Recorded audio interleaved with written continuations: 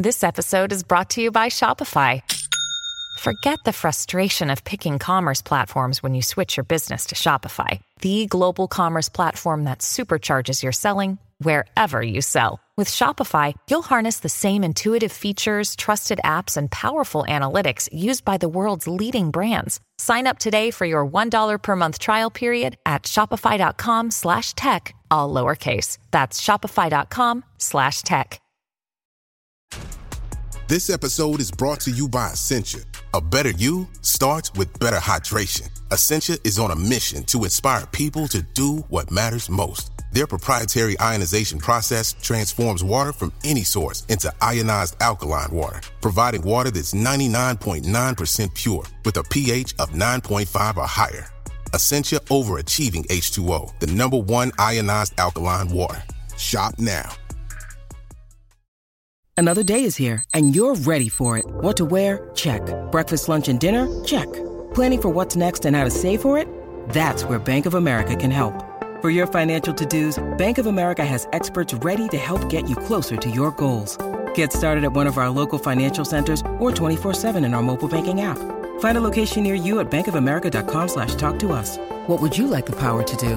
Mobile banking requires downloading the app and is only available for select devices. Message and data rates may apply. Bank of America N.A., member FDIC. When you need mealtime inspiration, it's worth shopping Kroger, where you'll find over 30,000 mouth-watering choices that excite your inner foodie. And no matter what tasty choice you make, you'll enjoy our everyday low prices, plus extra ways to save, like digital coupons worth over $600 each week. You can also save up to $1 off per gallon at the pump with fuel points. More savings and more inspiring flavors make shopping Kroger worth it every time. Kroger, fresh for everyone. Fuel restrictions apply.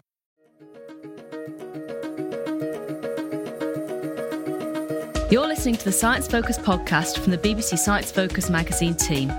We're the UK's best-selling Science and Technology Monthly, available in print and in several digital formats throughout the world.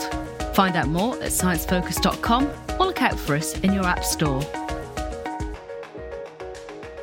Hello and welcome to the Science Focus podcast. I'm Jason Goodger, commissioning editor at BBC Science Focus magazine. Today I'm talking to Carl Strathern, a roboticist and research fellow at the School of Computing at Edinburgh Napier University. He's currently conducting research on realistic human robots, specifically on more realistically synchronising their speech and mouth movements.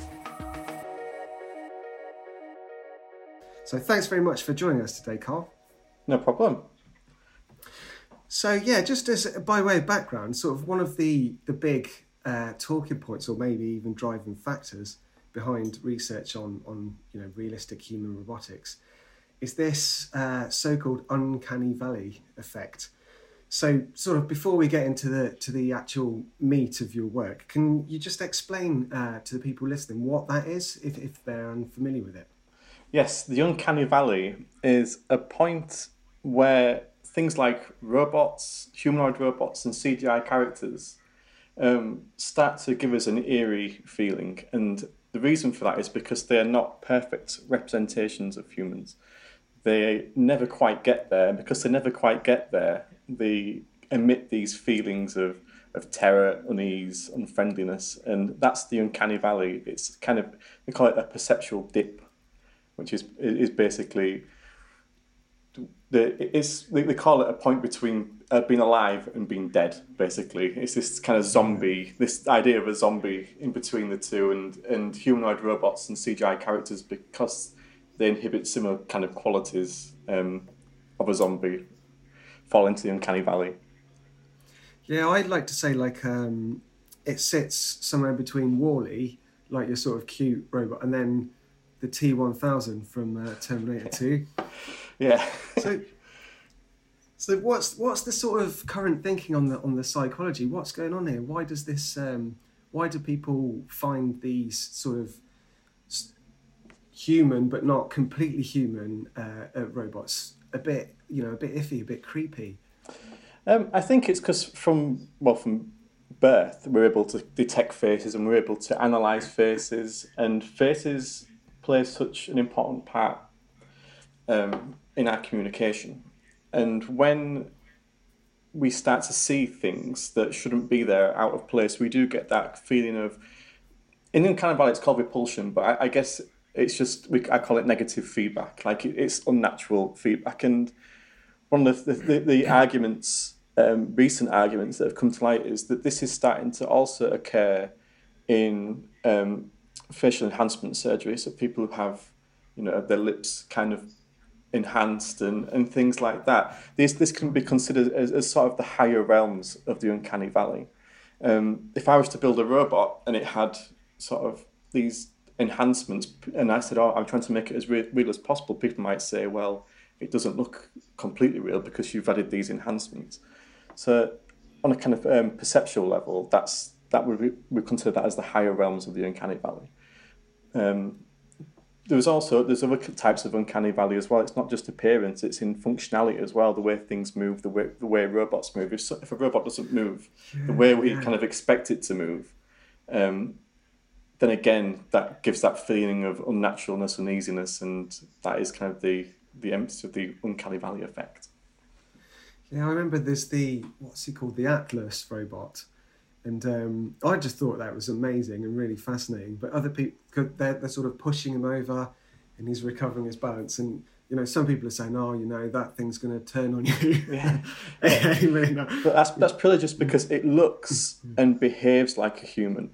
And because the human drive is, if we see something that looks and behaves or anything kind of like a human, we automatically start saying, well, it must be able to feel and think and have emotions like a human when it doesn't. So it's that drive again, that kind of innate drive. Yeah, that's really interesting. So sort of moving on to your sort of the role you play in this. So you focus on speech, matching facial movements to speech. So why is that important? Why does that play such an important role in this effect? Well, when I started, this all started from the Uncanny Valley theorem, and the two key areas in the Uncanny Valley theorem are eyes and the mouth. And when we communicate, our attention goes between the eyes and the mouth. We look at eyes to gauge attention, and we look at mouth for speech reading, for understanding. And with robots particularly, anything that is kind of outside the realm of natural lip movements, when the speech is so perfectly coming out, it can be confusing and disorientating, especially if you're kind of interacting over a certain amount of time for a length of time. I think they also saw this in one of the recent Star Wars remakes when they did a CGI character and the lip synchronization was kind of off. So yeah, and then. But that's where this project started, really. It started off with how can I turn systems that are used in CGI animation and games to turn speech into something called visemes, which is kind of the lip positions. How can I take that software and create it for a robot? How can I turn this into a robot? Right. So that's where that started, really. So when I was first doing this project, I was actually helping teach in the animation department at the time, because the previous university I was at didn't quite have a robotics department. So that's where these ideas started to come together, because they use programs.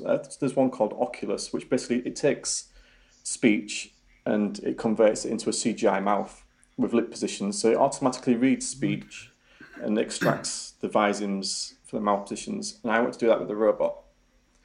So to start with, I created a robot mouth. And the robot mouth was modelled on the human mouth. But before I did that, I looked at previous robotic mouth systems to see what was missing.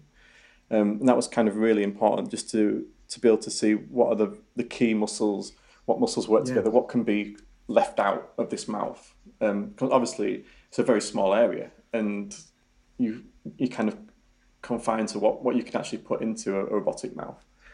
Yeah. One of the key things that was missing was something called the buccinator muscles, which are the muscles at the corners of the mouth, and not the cheek muscles, but the corners of the mouth, and they are used for pursing and stretching the lips when we create vowel and consonant sounds.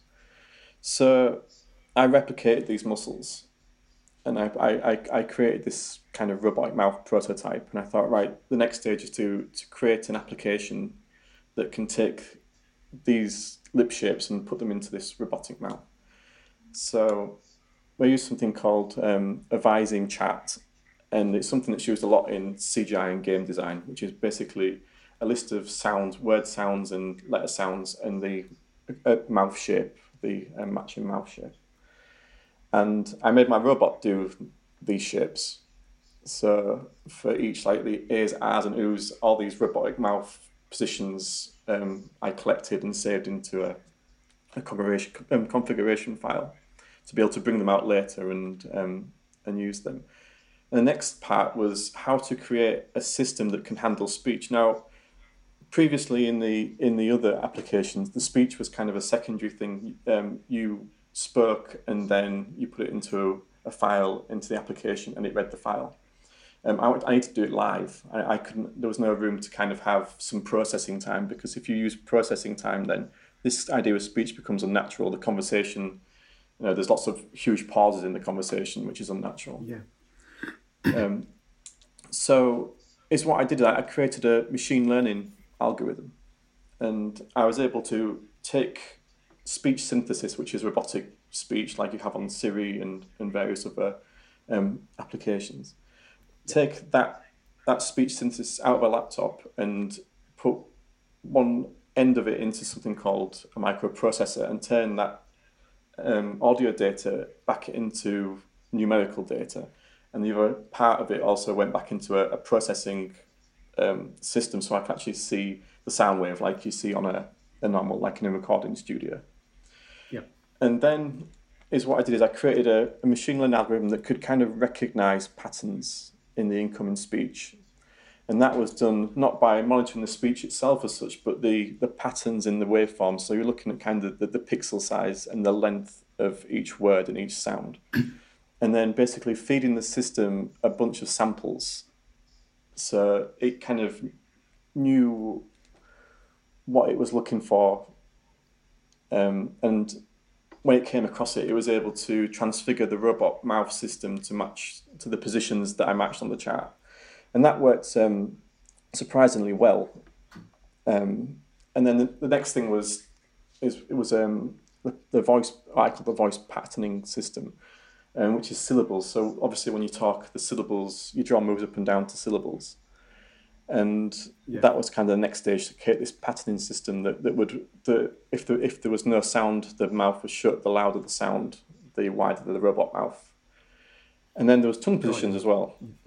Yeah.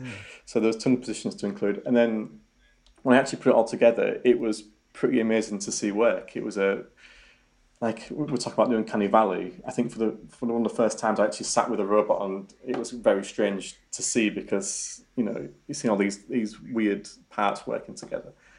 But yeah, and it was good once it was kind of configured and the system was trained. It was really quite accurate in some respects. In the lip synchronization, it was very accurate. In some other parts, it wasn't. But it held up pretty well in the evaluation against existing robots. Yeah. So for those who haven't seen your work, your robot, so it's a pretty realistic looking head, and it's a head of an older gent. How did you go about choosing your character for your robot? I just find that really interesting. Well, there's actually two robots in the experiment. There's an older-looking one and a younger-looking robot.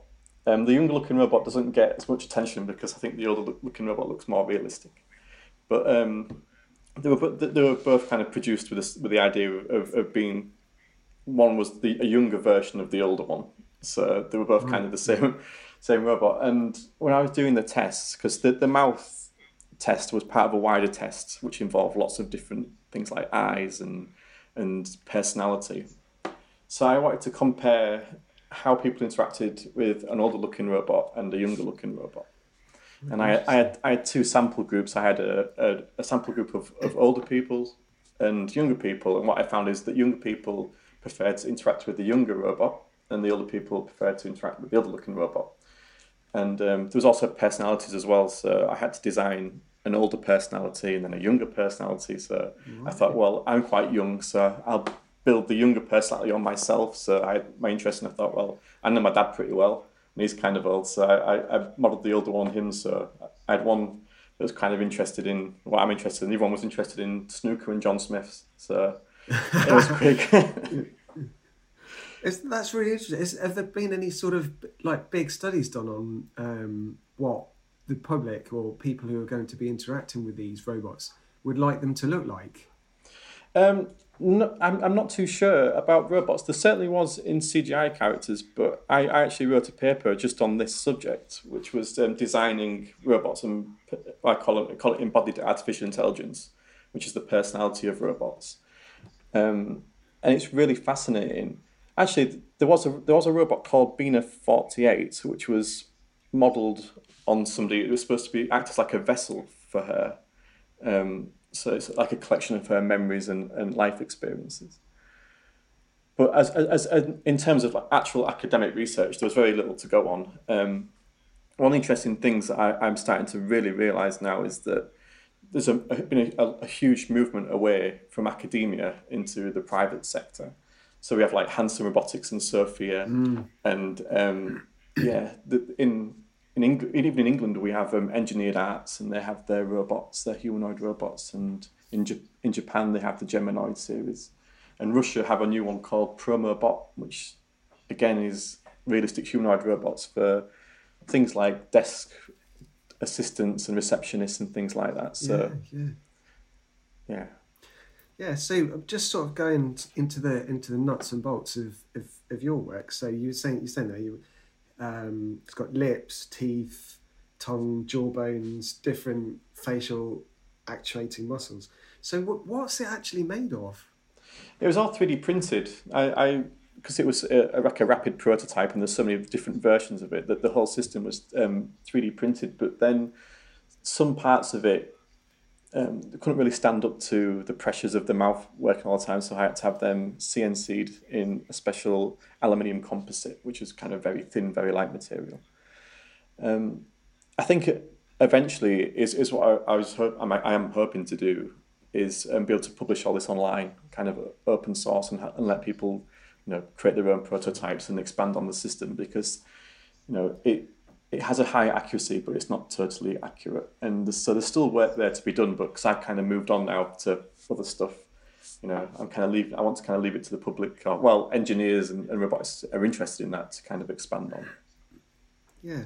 So what was the design process like then? Like, what was your sort of your starting point and your initial goal? My initial goal was to replicate the human mouth as closely as possible. The speech synthesis was difficult to deal with because we don't have accurate speech synthesis, and I don't think it's ever really going to sound truly human, because human speech is so variable. And I think that's why my system works so well, because with speech synthesis you can control that. With human speech you can't. So if I was to speak into my machine learning application and try and get the robot to replicate that, it's not going to do that. Speech synthesis is very controlled. If it's not totally controlled, but there are limitations to it, and you can kind of work within these parameters to get really good results. So one of the other interesting points and the reasons why I designed it like I designed it was because I knew from my experience that previously the humanoid robots out there like Sophia, they do not use these kind of technologies. They simply have random jaw movements to sound, and sometimes they do it very well. They tend to do it very quickly, so it's hard to see exactly. So when you do things quickly and the speech is kind of at its normal pace, then there is a little bit of scope there for almost it tricks the human brain. It tends to be if the lips are going slower, then you kind of see that. But if things are going faster, you tend not to notice it too much. And I really wanted to see if I could kind of improve on all this. So from my studies, I was able to determine that using things like machine learning is a lot more accurate and definitely the way to go to be doing these things, rather than kind of just randomized lip movements and positions and things. Yeah, that's brilliant because going back to you were saying about CGI in video games, like I've recently noticed, I don't know if you're familiar with it, but I really like Demon Souls and Dark Souls, those games. And they recently did a sort of revamp of Demon Souls, which is quite old, for the PlayStation 5. And one of the things that was vastly improved was the synchronization of the characters as they were speaking, like with their mouths. It looked so much more natural than previously, when it was sort of like a badly dubbed 80s movie or something. Yeah. So that's like similar to the stuff you've been working on previously? Yeah, that's pretty much hit the nail on the head. But I'd also say that I imagine at the time when you were playing them video games the first time around, you might not have noticed that as much, or if you did notice it, you kind of thought, probably. well, it's still really good, attempts. But with humanoid robotics, it's different because they're in front of you, they're there. CGI characters, they get away with a lot because they are there. When you have a robot in a room in front of you, there's very little hiding places for these things, and you're able to kind of really pick out things that are going wrong and things that are unnatural. And that's one of the things that really came about in my studies was how people have this kind of inbuilt ability to recognize things that are not quite right, and what you might think is a tiny thing can actually give the whole game away, especially when we're considering. I wrote another kind of model, an idea called the multimodal Turing test, which it's been also now the Westworld test, which is basically when you create a robot and it gets to the point where you can no longer tell the difference between the robot and the human, things like that. And what goes into that as well, so it was kind of a model it's based on like a triangle, like a hierarchy. And the closer you get to the top, the harder it is, of course, to actually get these nuances, these things, and things like lip synchronization, pupil dilation is another area I've worked on, robotic pupil dilation. Right. It's these tiny nuances that play a huge part in it, because these are the things that give the game away, and things like facial tics or whatever, just these tiny nuances that we don't even realize are important in a conversation, suddenly become crucial. Yeah, that's really interesting. So sort of, West, I'd forgotten about that actually. I really enjoyed that. So what are the potential applications of this type of work? What's the end goal? What do we want to do with it? For me, I always use the example of Data from Star Trek as the perfect example for this, because Data, he acts as like this very humanistic interface between lots of different things. He acts as an interface between people and aliens. So obviously aliens that don't speak English, and he acts as a translator. But not only that, he also acts as an interface between things like the computer and a person. So things that would be very difficult, calculations that would be very difficult, he's able to translate that information and give it in a very simplified way, but in a very humanistic way, with emotion, with facial expressions. And that's why I think this technology will eventually head towards. I mean, we have to remember that not everybody can interact with technology effectively. We're very privileged, I think, to have grown up with technology and to be able to use technology, but there's lots of people in the world who don't have that. And creating something like a humanoid robot would allow them to kind of integrate with technology a lot more naturally. So that's another kind of use. I always think the Data example's a really good one, rather than the Terminator stuff. Kind of the friendlier end of the spectrum. Yeah. So you mentioned there like alien Data, translating alien languages and things. Is there? So I know there's some work in Japan that I've seen, but is there any sort of differences between different languages in this sort of stuff? Yes, definitely. Pronunciations and even regional dialects, like my Yorkshire accent, would be a huge factor of this. Again, I think that's why having a machine learning algorithm is the way to go, because these are the sort of things you can train the system on. So yeah, that is it's very interesting. It's something, again, I think I'd be really interested in looking at later on, to see what the influences of language and dialects and accents and things. Yeah. So what do you think, like, the time frame is for this sort of thing, like playing the long game? When are we going to be seeing, like you say, an interface? Say, when am I going to have one in my home that can, help? Say, I don't know, maybe I'm elderly or I'm disabled or something. That sort of, I don't want to say robot butler, but you know what I mean. I do. Well, you might be in luck because Hanson Robotics have announced, it was only a few weeks ago, that they're mass rolling out the Sophia robot.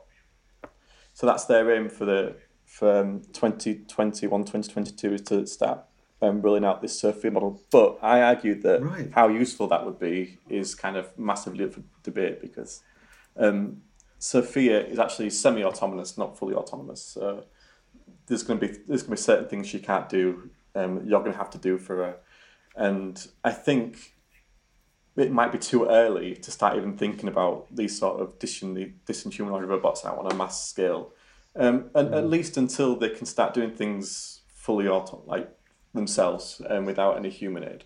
And even then, you're still going to have to get it past kind of all the ethicists. There's a lot of really good work done in AI ethics and robotic ethics. So yeah, it's really hard to say. I think it's a long way away.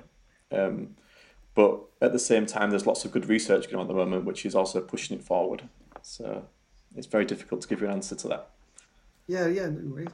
So yeah, that's been great. So you just mentioned earlier that now you're moving on to new projects. So I just wanted to ask you, what are you hoping to work on next? What are your plans for the next few years? Well, I'm at the moment I'm working on we're calling visually enhanced common sense language models, which is basically allowing robots to use some level of human common sense. So an example of this would be if I had a robot and I had a vision system, and I asked it to find a pen on a table, it could do that, no problem, because it has object recognition and it could recognise a pen. But if the pen was in a drawer, say in a kitchen, and you asked it to find the pen, it would spend all day going around looking for something, but not ever opening the drawer. So this idea of common sense knowledge would be giving the robot some ability to know that pens are kept in drawers, clothes are kept in a wardrobe. And these are things that are missing out. So it's like a cross between language and vision. There's like a crossover in our common sense, what we call common sense knowledge. So that's what I'm working on at the moment, and we're currently developing a robot to help people with cooking tasks. So it's like a robot chef to use in a kitchen. But you're able to ask it things and do things which you can't normally do with things like the Amazon Echo, being an example. If you ask that to give you a recipe or help you cook, it gives you it in one solid block and it just reads the whole thing out.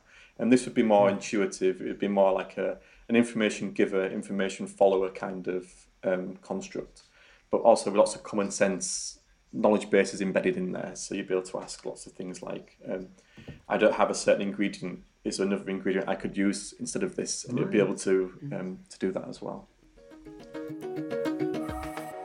Thanks for listening. And if you've enjoyed this episode, please do leave us a review. This podcast was brought to you by the team behind BBC Science Focus magazine. In the March issue, which is on sale now, we talk to Tim Berners-Lee about whether we can make the internet great again. We look at the experiment looking to bring hallucinogenic drugs to the NHS, and we dive into plans to build a city on Mars. And of course, there's much, much more inside, and on our website, sciencefocus.com. Thank you for listening to the Science Focus podcast from the BBC Science Focus magazine team. We're the UK's best-selling science and technology monthly, available in print and in several digital formats throughout the world. Find out more at sciencefocus.com or look out for us in your app store.